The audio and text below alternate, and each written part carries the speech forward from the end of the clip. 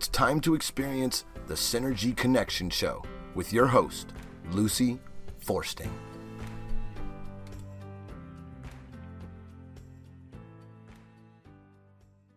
Good morning, everyone. Welcome to the Synergy Connection Show, where we do our best to connect the dots between who we are as intellectual, physical, emotional, and spiritual beings.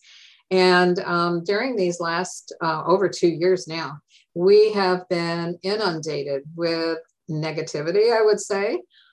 We've been inundated with stress and anxiety. And so one of the things that I like to do is have people go to my website, which is www.synergyconnectionradio.com. When you get there and go into the site itself, you'll see on the landing page there is a link to Boomers Forever Young.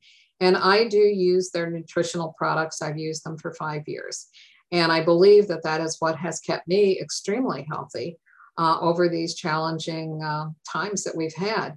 A lot of people don't know the importance of your immune system, which is vitamin D, as in dog 3.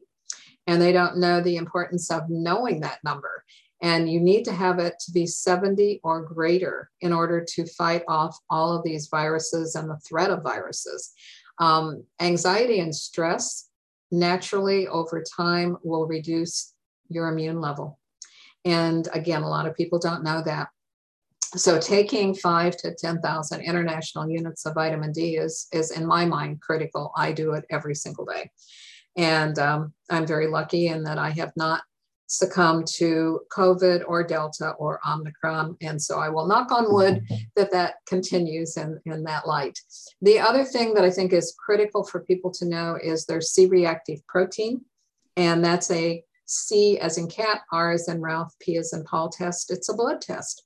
Ask your doctor for one when you go in for your physical. You want that number to be below 1. Again, I will tell you that mine is a 0.3 and my D3 level is an 82. And I think that is what keeps me super healthy. So, read the testimonies. Maybe there will be one there that you will resonate with. Look at their blogs, look at their videos, check out their products. If you decide to order, use my first name, Lucy, and the discount code, and you will get $5 off of your order. And that's each and every order when you do that. So it helps. I think we're all looking for little ways to maybe shore up our finances one way or another. And so that's another way while making sure that you stay healthy. Okay, I have as a returning guest somebody that I had a ton of fun with the last time we were on, and he was talking about his book, and that is Matthew Morales. And he is a motivational speaker, a thought leader, and he connects people back to the soul of who they are and teaches them how to become more profitable, not only, I think, as a business, but also profitable as a human being. So that as you go through life, you're feeling abundant as opposed to anything else in your life. And we are going to talk today about perfectionism and how sometimes that whole concept of I have to do everything perfectly can bite you in the butt. That's true, right, Matthew? Oh, yeah. Oh, absolutely. It took me years to understand that because I'm such a perfectionist. Uh-huh. And finally, someone had to explain to me that just done over perfect. And I'd argue quality over quantity. Yes, absolutely. Quality over quantity. But don't allow perfection to stop you from starting in the first place or finishing. Right. Yeah, because how many people do you know, because I know a bunch of them over my years, that have always said, I will do it when.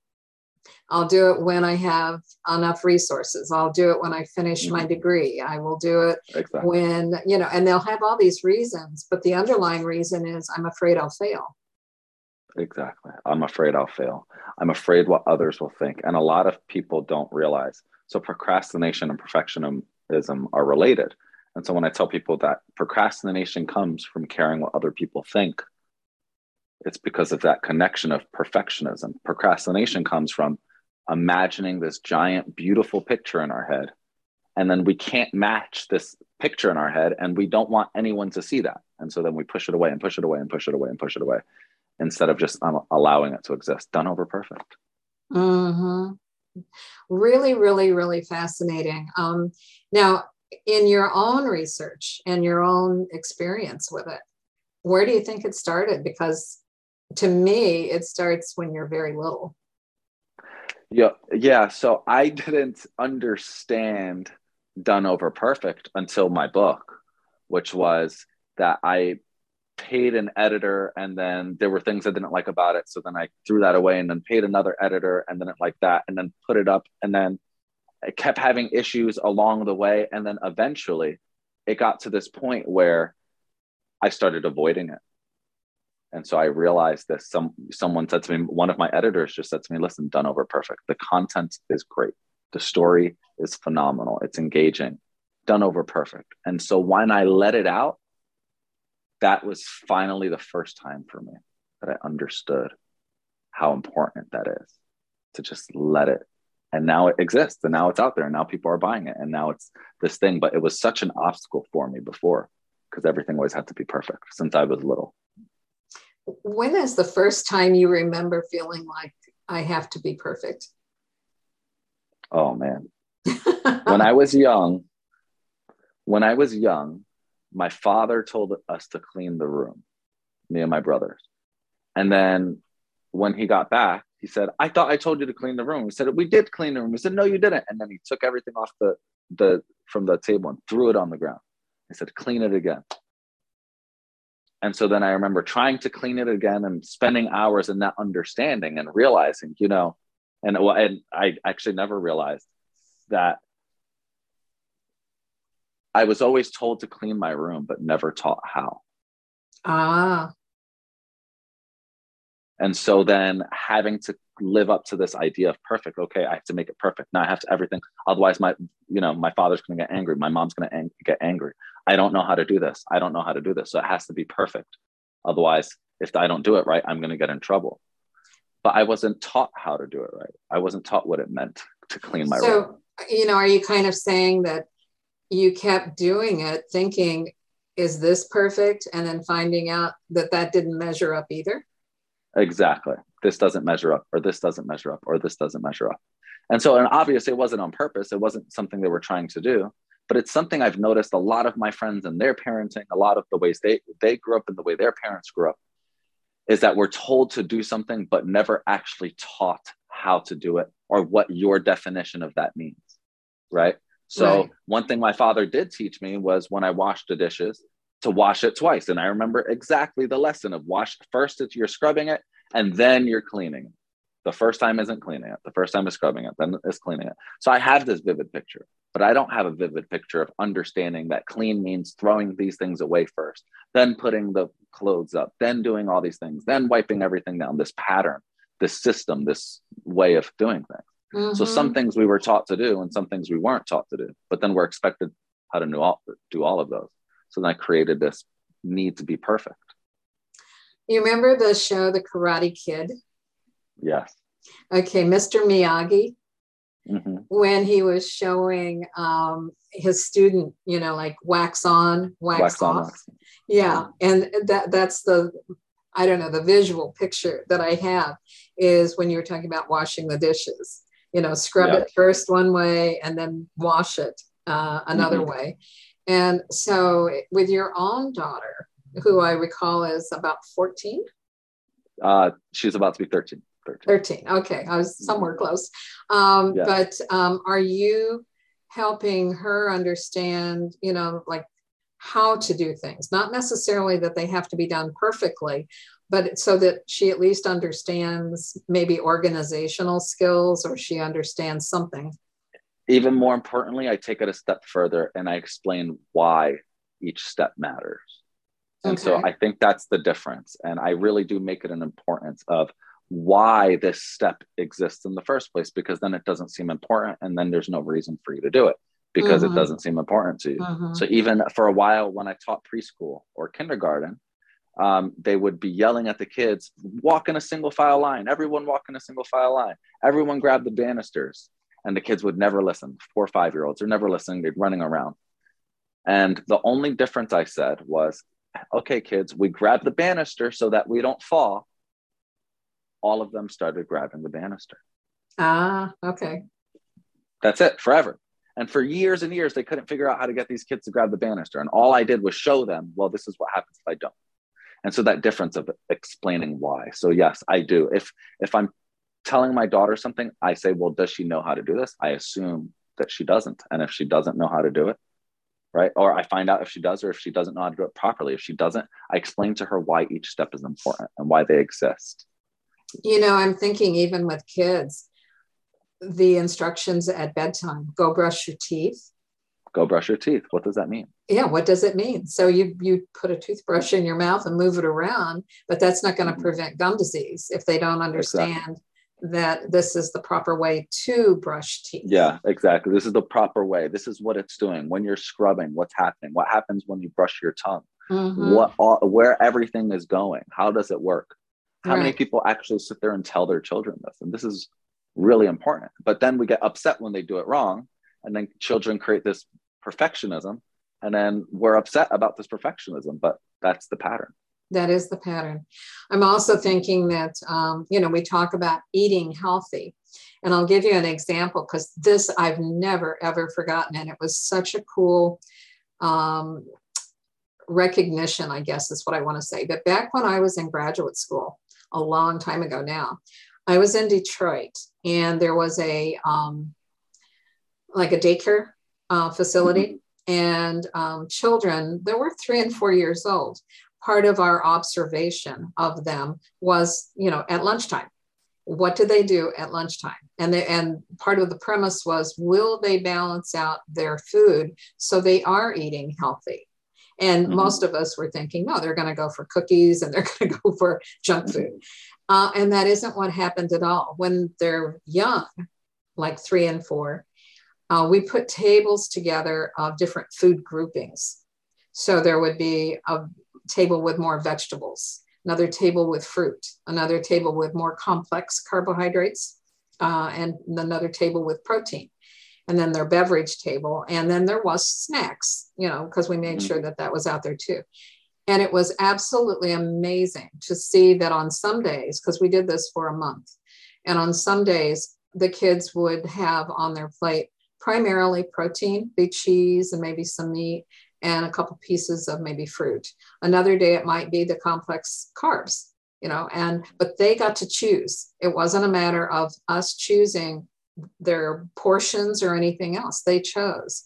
And I'm thinking that today there's so many adults that don't understand what healthy eating is. They eat based upon desire. Maybe they are in the mood for sugary stuff, which is addictive, or maybe they're in the mood for, all fruit or something, but they don't necessarily think about what is going to keep them healthy because nobody taught them what healthy means. So that's. Yeah. And children, the other thing is children don't know, same thing. They don't know what that is. So I find it interesting.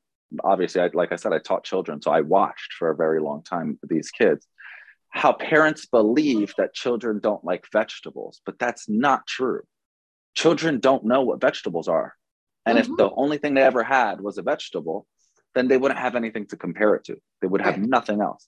And so there are children that it will see a snack or candy or whatever and won't touch it. Why? Because they've never seen it. They've never experienced it.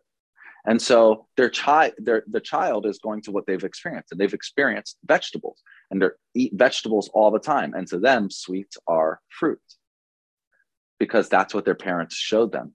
And so you're right. These habits, these things, we teach them this, and either we teach them what we know or we teach them what we don't know.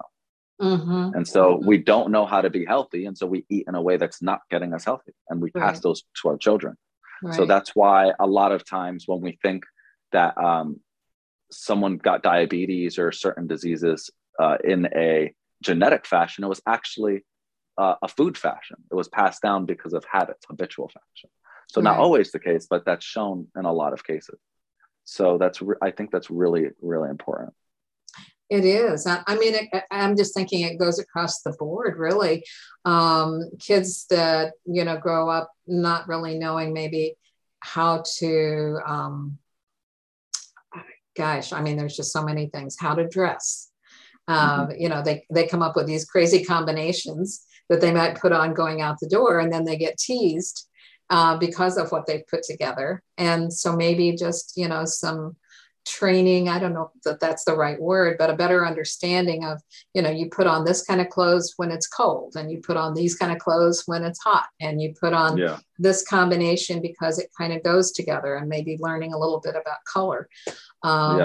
And color, composition. Yeah, just all of those things. And then communication. I'm remembering back when my children were young, and you know, you'd say, "How was your day?"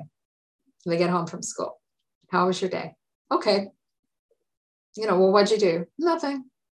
One word kind of things. I remember that all the time. "What'd you do today?" "Nothing." Nothing. And so maybe learning to ask and helping children. In fact, I'm working as a therapist. I'm working with a young lady right now who is 14, and it's so much fun to work with her. But she is pretty communicative. But I was helping her understand that there are some words that if she learns to use them now, will be with her for a lifetime with her children. And that's never to ask the word why. Because when you ask why, you become defensive in your response. You're listening no more to what the conversation is. And instead, you're basically developing your response, you know, because you're being attacked. So I was helping her understand that the words what, where, who, when, and how are information seeking. So with a child, you know, what made you think that was a great idea? And then you stop. You don't lecture. You don't do anything else. You just stop and you let them respond. You know, when did you decide to do that? Stop. Get information, because they actively listen. Actively listen. Well, God gave us 2 ears, so we would listen more than we talk. Then we spoke. Yep. Yep. And she was really surprised, because she was thinking about how many times she's asked, why did you do that? Instead of what made you think that might be a good idea. Yeah. Where did the idea come from? You know, and, what gave you that idea? You know, that's part of communication, isn't it?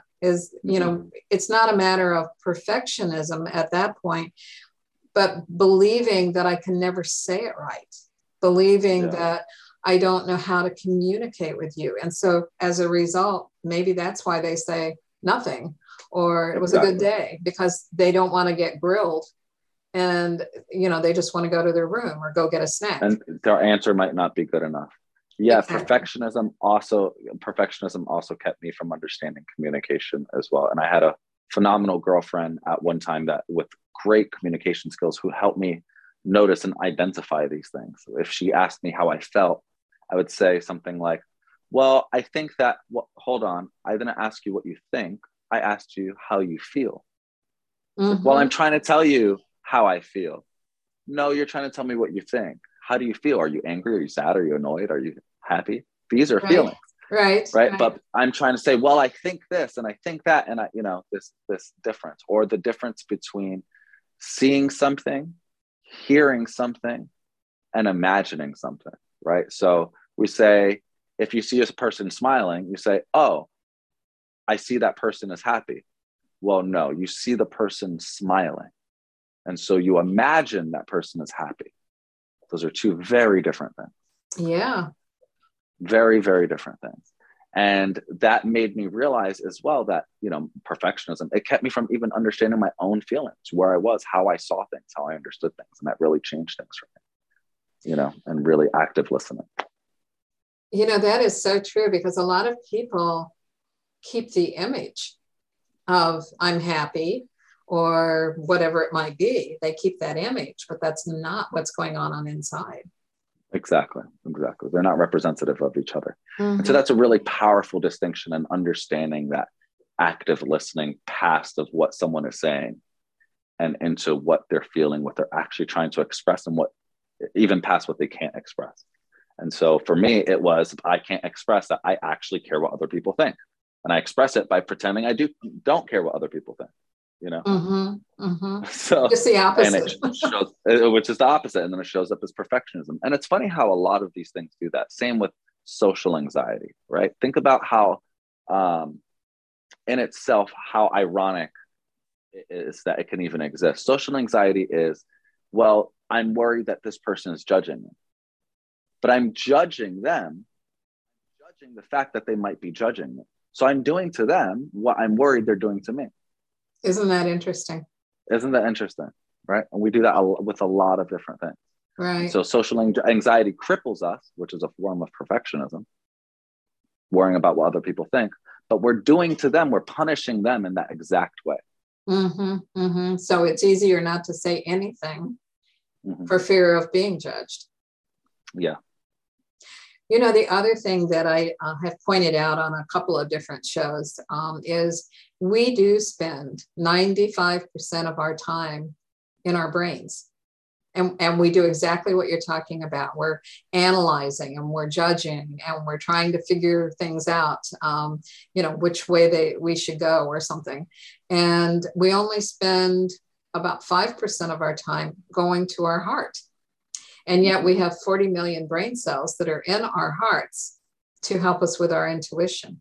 And our intuition never lets us down. If we really can stop long enough and breathe and just say, what is my heart telling me to do? What is my heart saying? Then we will be guided in the right direction for us. Maybe not for anybody else, but it'll be the right direction that we should go in. And instead, I would say, especially over the last couple of years, maybe the last 5, we have gone to pundits, like whether it's on CNN or whether it's on Fox or wherever it is, to get our information. And instead of, again, going within and saying, what resonates with me? And so whether it's about health or politics or world affairs or whatever it might be, I think we all need to learn how to go find our own information and not just look at what somebody else is saying and accepting that as the truth. I agree. That's a big part too of real truth seeking, right? It's inside of here. And it's the way, like you said, intuition. We call it intuition because it's to be in tuned. We're in tuned with something that's naturally going on. So I completely agree with you about that. There was something else I was going to say and I lost it. I'm sorry. Maybe it'll come flying back in. Yeah, maybe. It's okay. So do you help your daughter learn how to go within to find her own truth? Yeah, we do a lot of interesting exercises, actually, from different prayers and meditations. That's what I was actually going to say. Different prayers and meditations, different things from shamanism and from other practices that we do. What I was going to say was most of my life, I spent 99% of my time inside of my brain, inside of my mind. And I learned, once I learned about meditating, which I teach to my daughter, and going within, and this idea that I don't sit down to meditate, I sit down to contemplate, and I meditate while I'm doing everything else. So now it's switched. And now it's 99% of my time is living through my heart space. I'm living through peace. I'm living without thoughts. But then being able to sit down and contemplate on the things that I need, want, would like for the future, and getting those worked out, and then going back in to moving, but through the heart space, and more of a thoughtless space. And so teaching her that as well, that's a big practice. How do you go about teaching her to do that? Because with kids, their minds are typically all over the place. In my experience, everyone's mind is all over the place. And that's the reason we do it. Right. So I find it really sad lately that I see a lot of posts of people talking about neurodivergence, ADHD, ADD, and pointing out symptoms of ADD, ADHD. And obviously some of them are right, but in a lot of cases, people are just putting things that are completely normal, that everyone experiences very consistently, but they're identifying it as a disease. And so much so that 100 years ago and 200 years ago, but even Andrew Carnegie did an experiment where people said, well, how can you do what you do? He said, well, I have the ability to focus on one thing for 5 minutes. People are like, no, that's easy. That's not it. He said, no, it's not easy. None of you can do it. And so when he put them all to the test, he realized none of them could even hold their attention and focus for 30 seconds. Wow. For 5 minutes. And that's a true thing. It's something that we develop. It's a skill we develop. And it's a very common skill that people aren't developing. So much so that thinking that we get distracted or paying to all these things that some people are starting to self-diagnose as neurodivergent. Children, same with children. This is a skill we can learn at any age. And same with children. Some children, if their parents are naturally meditating all the time, they don't need to learn it. They just do it because we do what they do. If a child sees their parents with anxiety all the time, it's likely that their child witnesses that and lives and does the same thing for that anxiety. And if we eat with anxiety, we speak with anxiety. If we speak with anxiety, we talk with anxiety. We grab the fork with anxiety. So we teach our children to do it that way as well. So when we're around peaceful people or really calm people, their children end up doing the same thing. So these are very easy things to teach. So think about like when the person's dog who barks the loudest is usually the person yelling, "Shut up." That's true. Who barks has the barking dog. Mm-hmm. Mm-hmm. We teach our children by doing. And so I'm not always correct, but I'm always taking more steps to do it myself and do it myself. And I always do things with her. I don't just say, go do this. I don't do that with my daughter. I say, hey, let's work on some fashion. She loves to design. Let's work on some fashion. Hey, I'm going to do some chess. You want to do a puzzle with me? Hey, I'm going to clean. Let's clean this together. While I clean this, do that. So it's always this together thing, and it's always this fun learning thing, and it's always this simple thing. So even meditation, if I bring it up, hey, I'm going to meditate. Can you go 2 minutes without a thought? You know, the best way to go without a thought for most people is to focus on breathing. Absolutely. Focus and on so breathing. If they can watch their belly go up and down, and focus there on breath, then they'll have a better success chance. So, and that's the point of the understanding that we don't sit down to meditate. We sit down to contemplate, and we meditate while we're doing everything else because we can always remember our breath. Mm-hmm. Even now while we're speaking, I'm meditating. Even now while we're speaking, I'm focusing on my breath and letting the thoughts float past rather than, oh, what about this? And you're going to say this, so now I'm going to say this. And it's not like that. There's this pause, there's this reflection, there's this peace. And so we can do it in all moments. And so the more we do it, the more it becomes a simple thing. And I do with her as well. It's like, hey, let's remember our breath. Let's focus on our breath while simultaneously feeling the air on our skin and taking in all the sounds around us. That is awesome that you're doing that with her, because then she is learning, that peaceful place that you can go when you need to make decisions or when you need to, contemplate about anything. There is a peaceful place you can go and do that, as opposed to so many are doing it out of maybe anxiety or out of stress. And the other thing that I was thinking when you were talking is how many people multitask, which would give them that ADHD or ADD kind of quality, because their thoughts do bounce from whatever's in front of them to something else that they need to do. And so that's really quite fascinating. Yeah, exactly. And this sometimes, because we're multitasking or we're doing these things, a lot of people are self-identifying them as neurodivergent. And I'm not saying that they aren't. I'm just saying that there are people, for some reason, that because they resonate with some of the things that a neurodivergent or ADHD person has, that they're self-diagnosing and not realizing, no, actually, some of these are just something that needs to be trained. Attention is something that needs to be trained. Meditation is one way to do that. Art is one way to do that. Business is one way to do that. Right. When you think about perfectionism, and you were working on your book and everything, do you think that there's a lot of people who have not been able to live life at all because of the fear that they don't do it well enough? Yes. So much so. A lot of people get started because of perfectionism, but the big torture is not finishing because of it. Mm-hmm. As I said, the difference, we create this imagining, right? We have this wild imagination. We create a nation of images in our mind. Mm-hmm. And then now we live as if those images are the truth. Mm-hmm. But really, they're just images. It's not the truth. And then we get so boxed in by this idea and we trap ourselves by this. But that's just an image. It's just an imagination.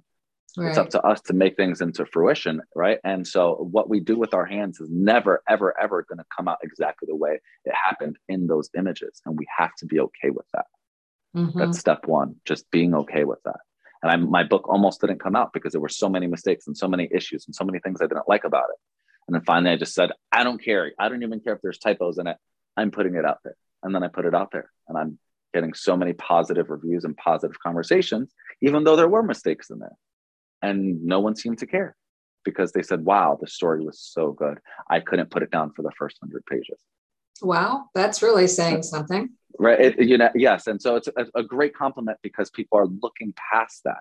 Mm-hmm. Right. I remember actually, I went to a phenomenal meeting, it was a millionaire seminar. And this millionaire was standing on stage and he was teaching the most beautiful lessons. I mean, about sales, about customer service. But he kept saying the F-bomb every 20 words, just kept F-bomb, F-bomb, F-bomb. But phenomenal content that he was given. And then finally somebody rose their hand and they said, hey, I love what you're saying, but I'm getting distracted by the fact that you're cursing. He said, this is unprofessional. And he said, oh, I've been waiting for someone. He said, isn't it interesting how someone can be giving you all the secrets to life and all the positive and everything you need, but the only thing you can seem to focus on is the negative.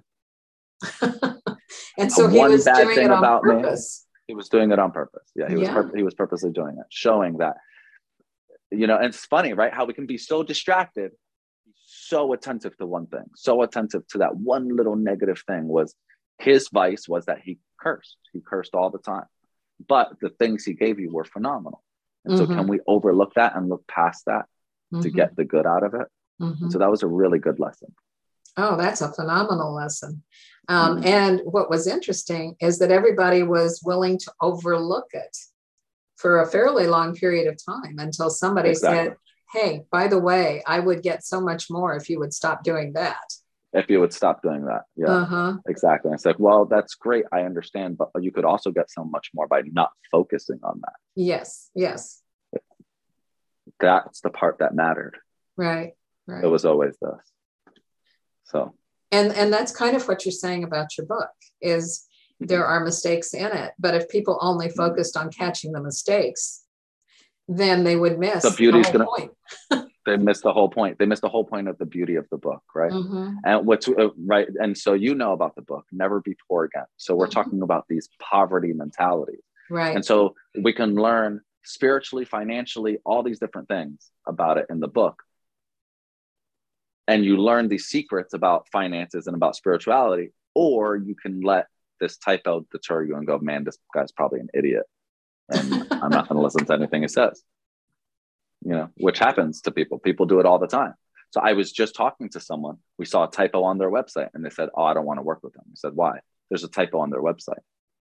I said, I understand how that can make it seem perceived this way, but that typo could have ended up on there any millions of ways. Right. And I definitely understand that now, knowing that after I printed this book and did it, I had to go through 5 editors and there were still mistakes that eventually I just said, whatever, to understand that sometimes things just happen. Right. Right. So one of the big messages is don't let fear keep you from moving forward, and don't let things that are maybe right in front of your eyes keep you from seeing the bigger picture. Analysis paralysis. Yes, that's been around a while. And that's so true. Again, I'm going back thinking of people that I personally knew years ago that were working on their second or third PhDs because they weren't ready to go do what they really needed to do, with their life. And so they were working, in very upscale restaurants as servers while they were going to school. But, they'd finish one degree and embark on something else just because they were so afraid of getting out there. Yeah, it's a scary thing. And what's funny, actually, and artistry also helped me understand this, breaking past this analysis paralysis, understanding done over perfect. I had a roommate that was one of the most beautiful artists I've ever seen. And she could do realism with charcoal, some of the most phenomenal work. It was so inspiring and motivating and beautiful. Okay. And so when I saw this, I always imagined that when you're doing charcoal, and then I eventually learned how to do this myself, that when you're doing realism, right, you're drawing it and you draw that person the first time you see them, you draw it perfectly. But there's literally one ugly layer and then they don't erase it. Another ugly layer on top of that. And then another ugly layer on top of that, and another ugly, and then all of a sudden there's this beautiful textual, three-dimensional, realistic drawing of this person that was literally a mess on top of a mess on top of a mess. But an artist knows to just keep going and to keep building on top of that. And that really helped me. Same with writing. The first draft in writing is not the rough draft. It's impossible for the first draft to be the rough draft. The first draft is called pre-writing. It came out of your mind. And now you take out the garbage, throw all that away, reorganize it, and now you've got a rough draft, which is organized garbage. And then you take it from there, and then you take that garbage, put some more on top, and you put some more, and then eventually it's this beautiful masterpiece. Done over perfect. And isn't it interesting too, that is the depth of who we are? Sometimes, life gives you so many obstacles, and it's how you overcome them, how you, embrace them, so that it becomes a part of your gift to humanity. Because if we didn't have all these messes, as you were referring to them, then we wouldn't be very deep ourselves. We wouldn't understand what life maybe is really all about. Yeah. And we're these multi-dimensional beings, and these multi-dimensions are these layers of messes, these layers of beauty, and that's what makes me my beautiful self. And I can never be tied down to one image. I am bigger than my name. I am bigger than my thoughts and my mind. I am bigger than my own heart. I'm bigger than all these things. Right. Right. And that's a powerful, powerful thing, to not be limited by any of these things. Right. But perfectionism is limiting, because it says this is what perfect is. Right. And, I kind of think that all of us from childhood on, that's where we're learning some of these lessons.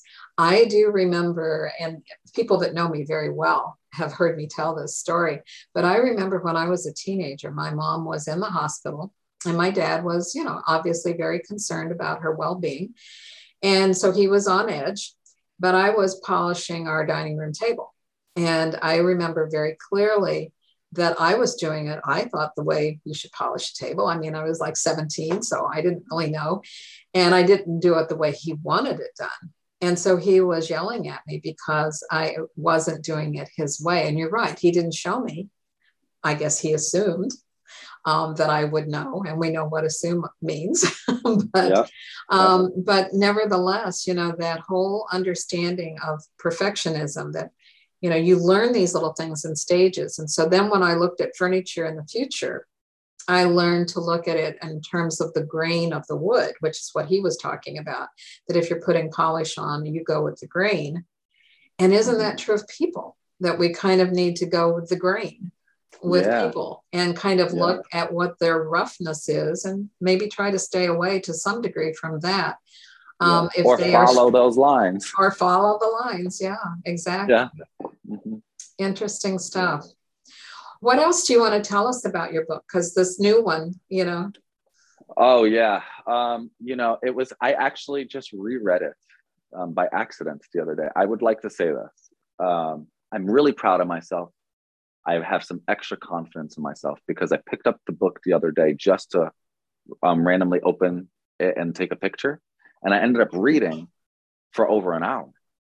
And I just fell entranced by my own book. And I was like, wow, I'm really, really, really proud of this. Like I think it's really, really exciting. It's really funny. It's really fun.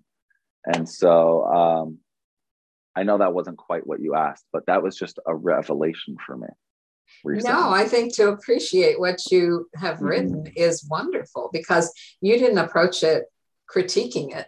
You approached it as immersing yourself into the story and recognizing the value of it, you know, for anybody who reads it.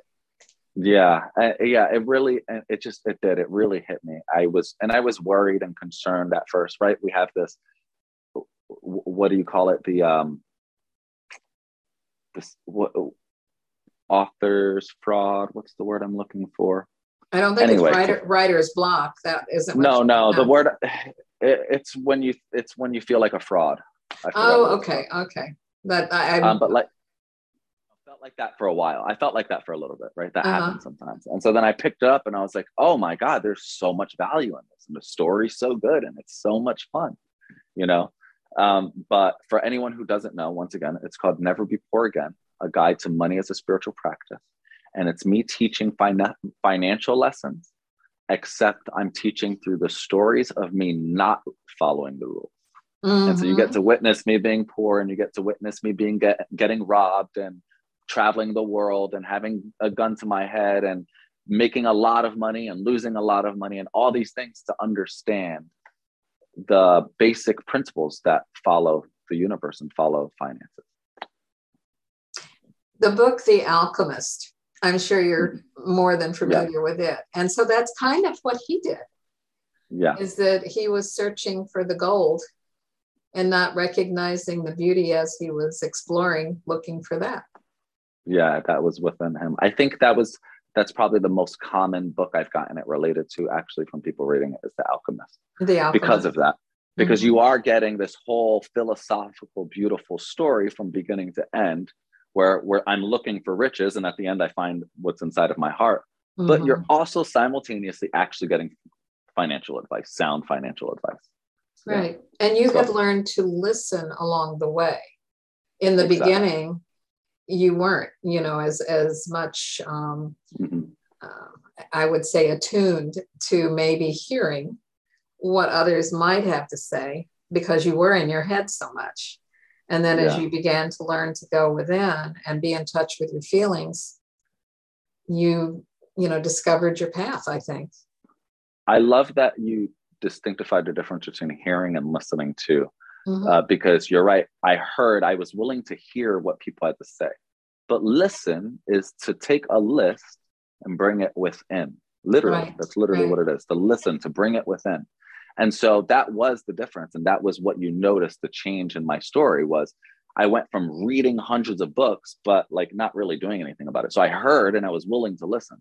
But then when finally I was flat broke in another country, couldn't eat for days, had just gotten out the hospital and no clue what I was going to do with the rest of my life, I had no choice but to instead start to listen and start to apply and start to take all the things I spent my whole life learning about and actually practically applying them to my life, because it was all worthless until I did.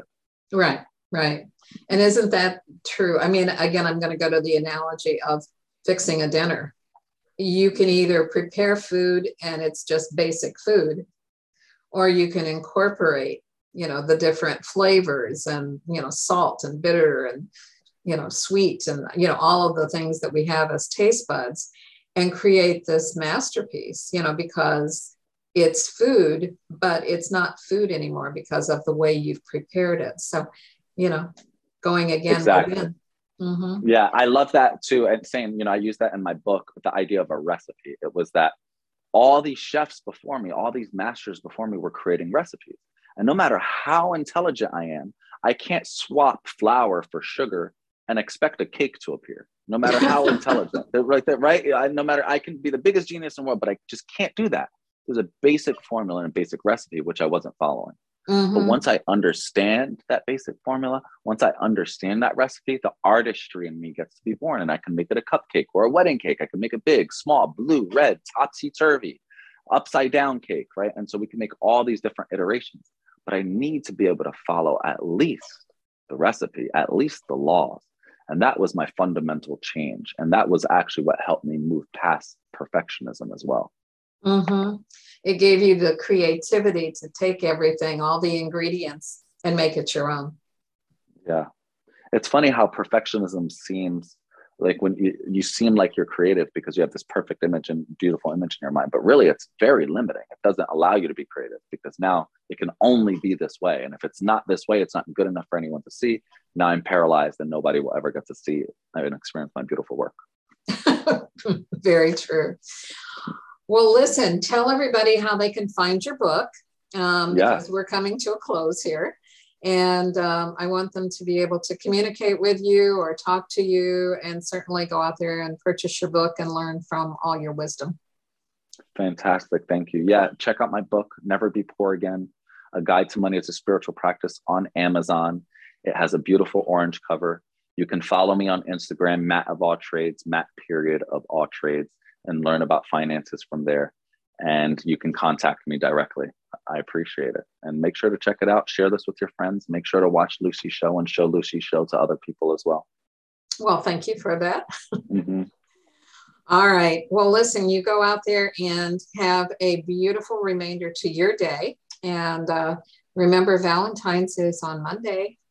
Yes. Yeah. So have a special day with whoever you're going to have that special day with. Thank you. Yourself. I'll send my mother chocolates. Okay. All right. Sounds awesome. Thank you, Matthew, for being on the show again. Thank you so much. Check back with you soon. And everybody go out there and please make this your very best life. Bye-bye.